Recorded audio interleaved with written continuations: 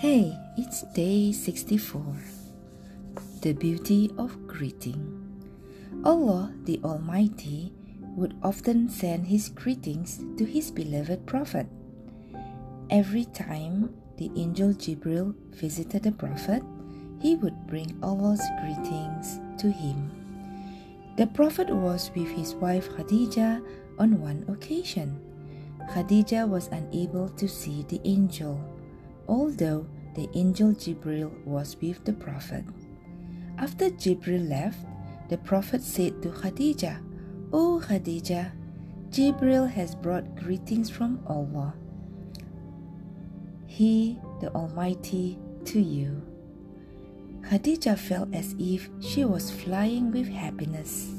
It was incredible. Allah the Almighty had sent His greetings. That meant He knew her and loved her. That meant she had to serve Him with greater zeal. Her eyes became bright. She returned the greeting. She gave thanks to Allah. The Prophet taught the Muslims the value of greetings. He did so because Allah, the Almighty Himself, wanted His servants to greet each other whenever they meet. By the Prophet's example, those who did not know what salam meant, that is, greeting those you meet with words asking for peace to be upon them, starting saying Assalamu alaikum whenever they met each other. The meaning of this small sentence is peace and greetings to you and the two angels you carry on your shoulders.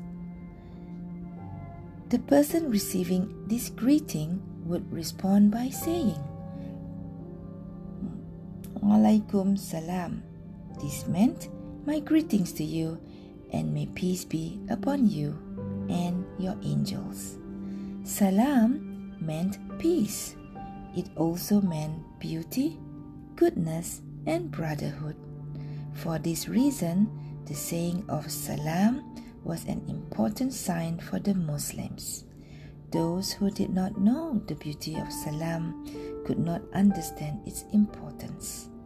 Those who knew spread this knowledge everywhere.